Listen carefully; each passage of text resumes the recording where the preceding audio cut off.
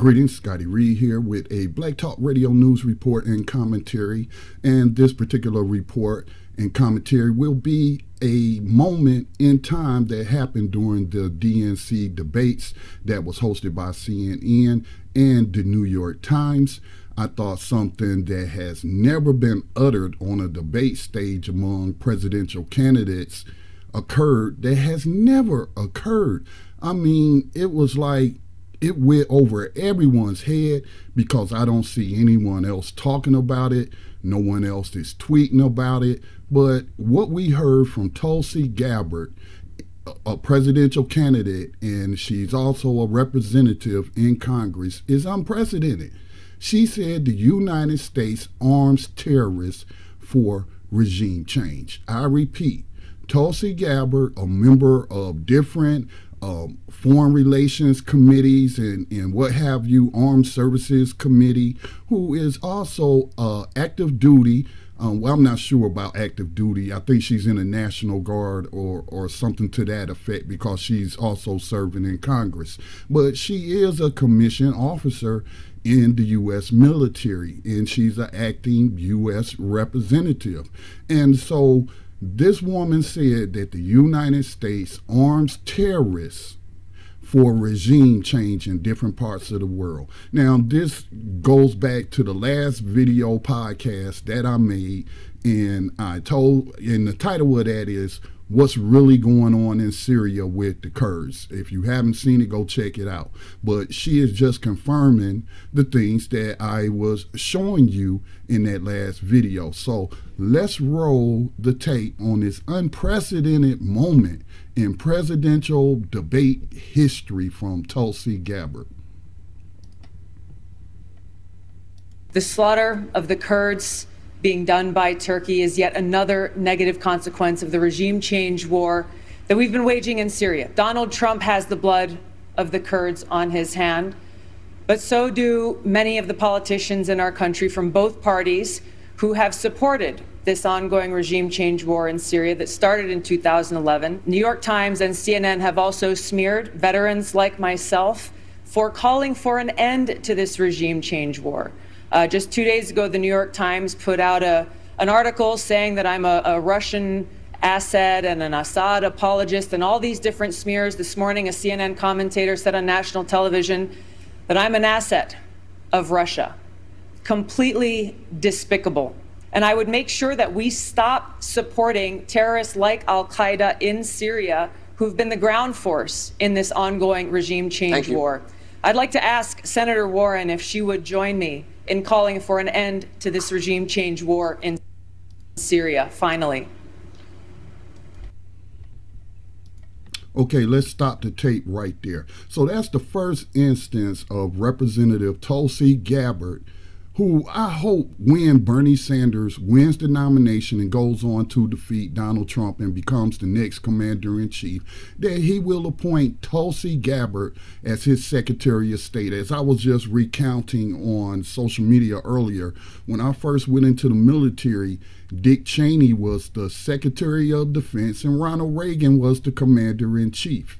I would not mind serving, if I was going to serve, under a commander-in-chief like Bernie Sanders with a Secretary of Defense in Tulsi Gabbard. Now, the only reason I went into the military or pimped myself out to the U.S. war machine was for college money. So if Bernie Sanders had been president, hopefully we would have had the College for All Act and I wouldn't have had to pimp myself out in such a manner. But that's the first instance that she called. And you saw Elizabeth Warren. She basically was flabbergasted, didn't have an answer. And I will point out, nobody pushed back on that. And I thought it was interesting that they had former CIA intern Anderson Cooper asking the question about foreign policy and what you would do differently than Trump as it relates to the Kurds in Syria. And she rightly pointed out that, first of all, I would have never had the U.S. troops there trying to overthrow the U.S. government. Obviously, I'm paraphrasing. But again, I believe this is the first time in presidential debate history that a candidate for president has acknowledged that the United States government arms terrorists to take out other countries, i.e., Libya is the most recent example of that. I only mention Libya because they were successful in murdering Gaddafi and a whole bunch of black Africans in 2011 using these jihadists and what have you. So that was the first instance of her pointing out that the U.S. government has been arming terrorists.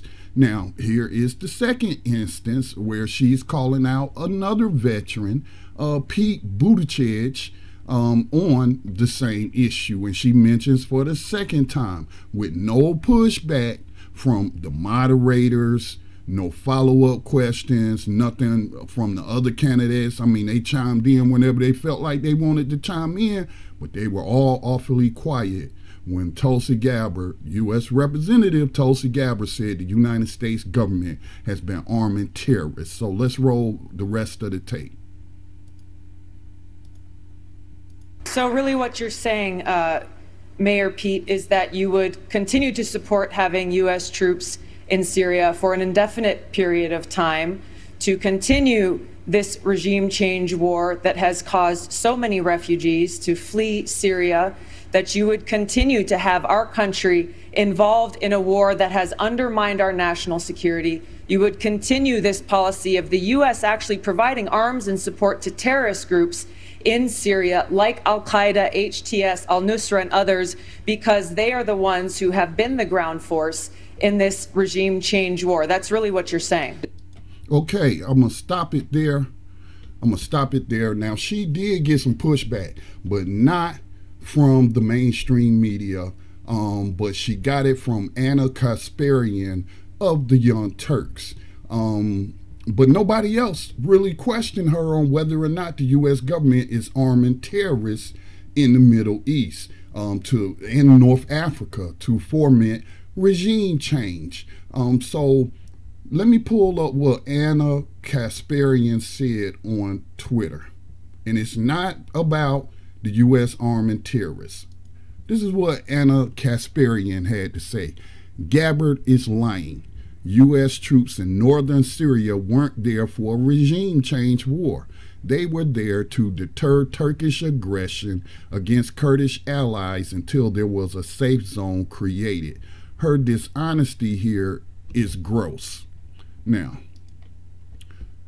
if the U.S. government announced some policy that, hey, we're sending troops to Syria to put them on the border between the Kurds and the Turkey government, and there to be human shields, human shields, y'all know what that term is, human shields for the Kurds. This is the first time I've heard of it, and I have been doing Black Talk Radio News and running the Black Talk Radio Network, but I specifically focus on politics and social issues. And I've been doing that since 2008. So I keep up with these issues. This is my job. This is what the donors to the nonprofit Black Talk Media Project have allowed me to do for going on. In November, it'll be 11 years where I have the time to research this and pull them receipts up. Now, speaking of receipts, let me pull out a receipt for Ana Kasparian. Now, this is the headline of an article that came out in 2016 called Hillary the Hawk, and it came from foreignpolicy.com. Hillary the Hawk, a history from Haiti to Syria, the Democratic candidate's long record suggests she's looking forward to being a war president on day one. Now, this was published on July the 27th, 2016. Okay, now let's go to an excerpt. Now, they cover about 4 or 5 different regime change plots that Hillary was leading while she was in the Obama administration. And this is what the excerpt says. Syria.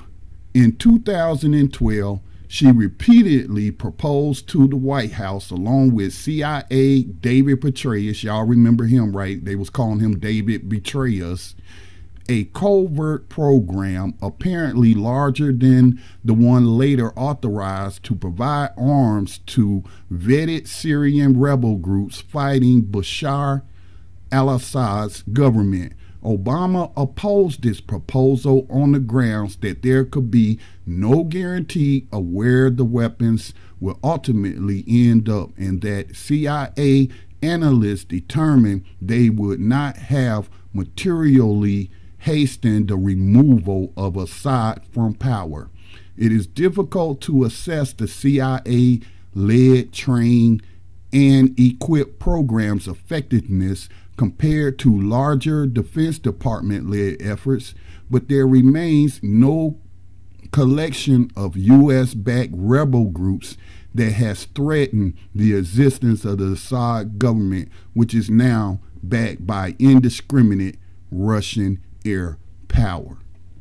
So there you go. From 2016, that's an article from foreignpolicy.com in 2016, citing that the Obama administration, with Hillary Clinton leading the charge, and David Petraeus at the CIA leading the charge to arm quote-unquote vetted Syrian rebels. Now again, going back to my last video, I showed you a BBC published map that showed so-called Syrian rebels surrounded by so-called jihadists, as they were calling them. And I'm like, well, where are the news reports about U.S.-backed Syrian Democratic Forces being surrounded by ISIS? You're not hearing any of that. Okay, you're not hearing any of that. But I'm not going to rehash my last video podcast. You can go check it out. So there's your receipts, Anna Kasparian, that Tulsi Gabbard knows what she's talking about. She knows better than you. Again, she sits on all of these relevant committees during her time in Congress, which I think has been 7 years. Okay, she's actually active duty, or not active duty, but reserve in the U.S. military reserves. And it's not just her, but this has long been known. I mean, if you go look at the videos of them terrorists killing and murdering Gaddafi, of which Hillary Clinton laughed and said, we saw he died trying to play herself up to be, what's his name, Julius Caesar like, and what have you. What were they yelling? Allah Akbar, Allah Akbar. From her emails, we know that these terrorists was targeting black people because they thought that Gaddafi favored black Africans over Arabs. And so they, rightly or wrongly, they started targeting these people, just murdering anybody based on their skin color. And Sidney Blumenthal, who wasn't even part of the U.S. government, but apparently was Hillary Clinton's point person in Libya, and he was told by one of those militia commanders that that's what his troops was doing. And Hillary Clinton and the Obama administration did nothing.